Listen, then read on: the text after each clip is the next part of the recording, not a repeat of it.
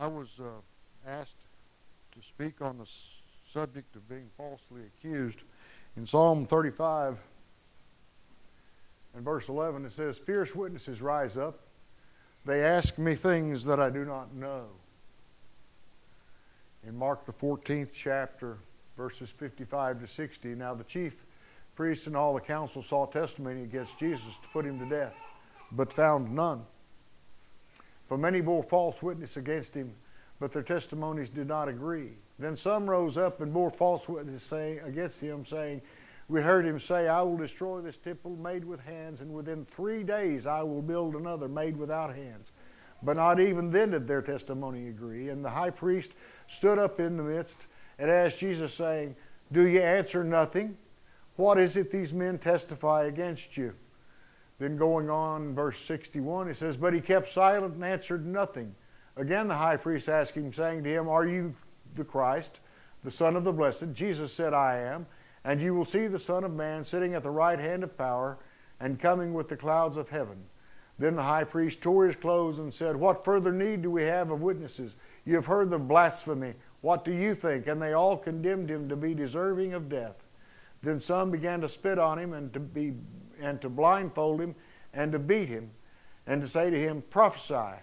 And the officers struck him with the palms of their hands." How do you feel if somebody falsely accuses you of something? Now, I know there's a lot of things a lot of variables in that. Because it can be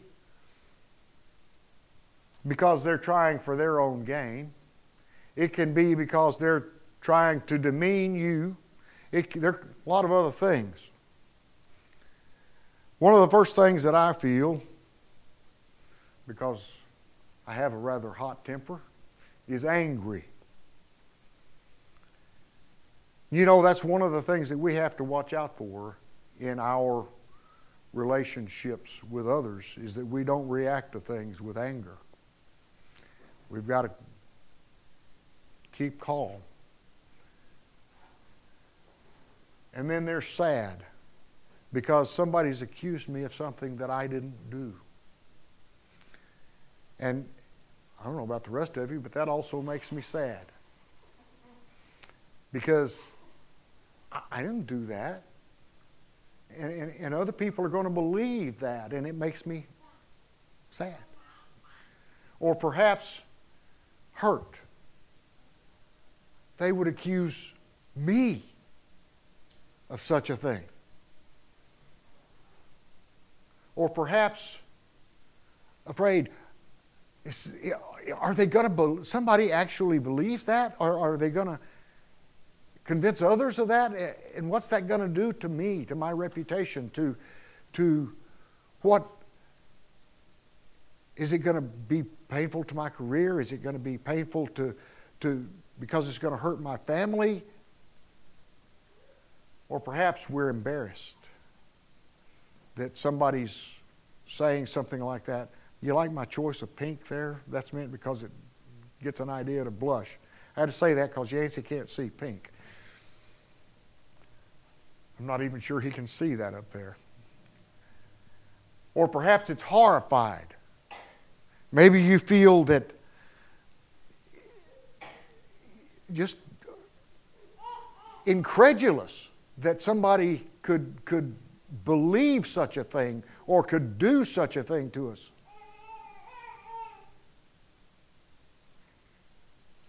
But if we're living the right way, if we're being accused because we're God's followers, maybe what we ought to feel is happy. Because we're being falsely accused for something because we're following God. I actually thought of this between services, so I didn't get it added in. If you'll turn to Matthew the 5th chapter, we're going to look at the Beatitudes here for just a minute and include that. "Blessed are the poor in spirit, for theirs is the kingdom of heaven.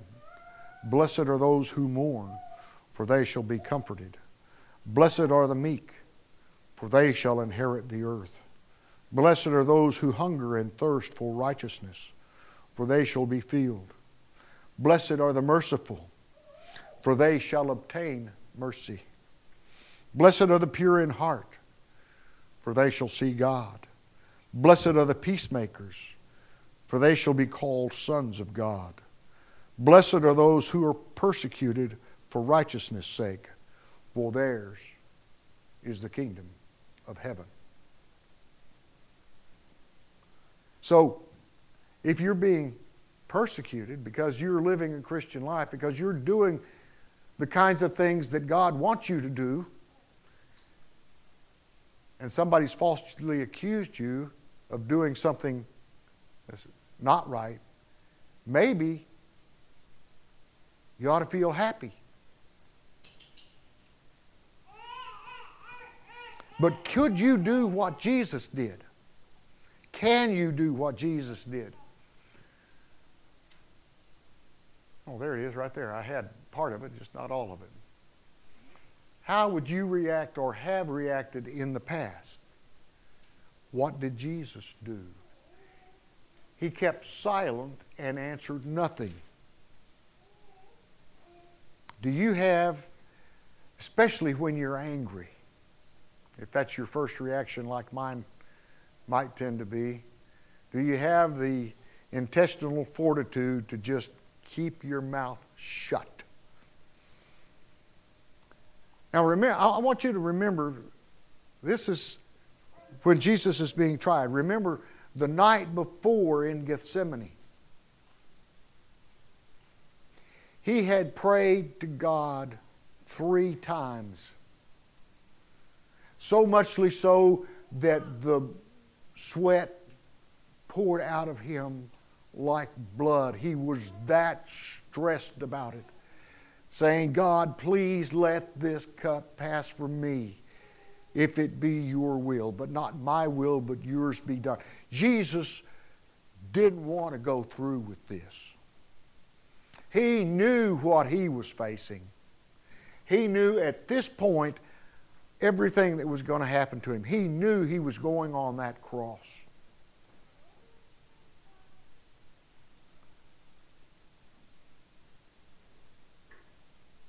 And yet he was silent. And yet he didn't vilify. He didn't curse at them. He didn't say, you're wrong. He didn't do any. He said nothing.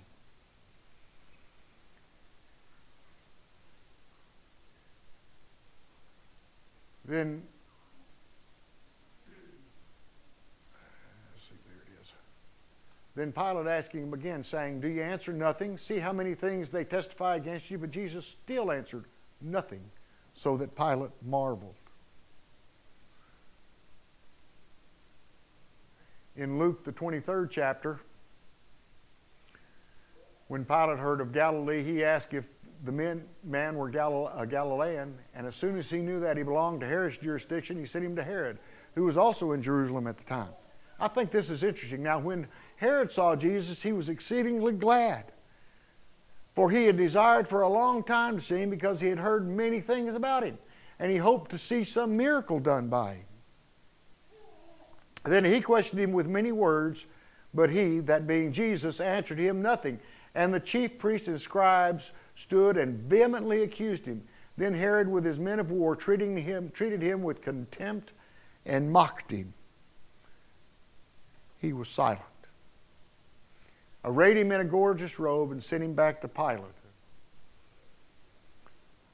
Jesus' answer to all of the things they were saying about him falsely was simply nothing, because he knew it wouldn't do any good. What's your reaction? Can you be silent? Are you going to be making a big deal out of it? Or can you have the ability to do what Jesus did and just stand there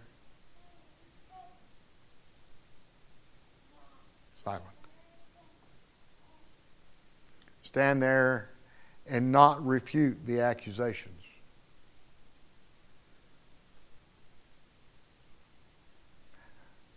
Can you turn around and calmly talk to them and say, you know, that's not really what I've done. I haven't done this thing. You can check it out. But you've got to be honest about checking it out. Or are you just going to start making excuses? Doesn't do any good to make excuses. Sometimes the best pattern is to do just what Jesus did and don't even dignify it with an answer. You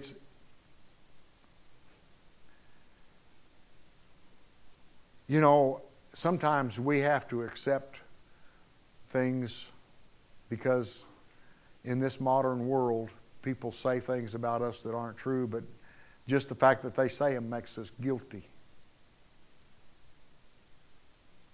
And that's a real shame because people don't even investigate. They just assume it to be correct and you're painted with a guilty brush. And yet, we can know we're innocent. But somebody can say it and all of a sudden we're guilty. And it doesn't matter whether it's true or not. If we fight against it, we're going to lose. So you might as well just lay low. Accept whatever they do.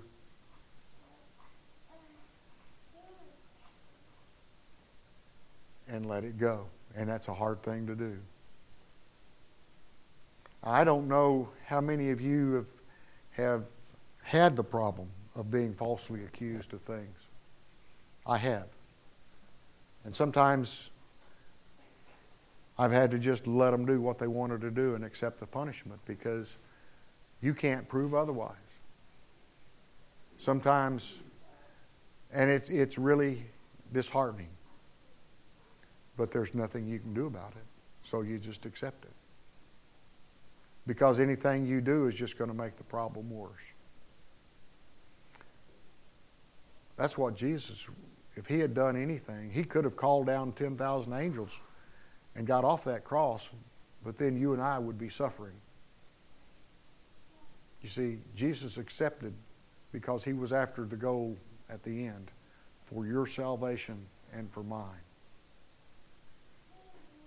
And for that, he was willing to suffer through all of those false accusations, through all of those beatings, through hanging on that cross for you and for me.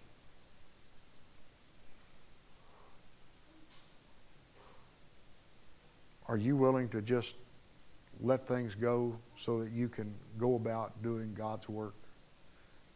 And is that your real reason for doing what you're doing? The lesson's yours. If there's something we can do to help you, let us come forward as we stand and as we sing.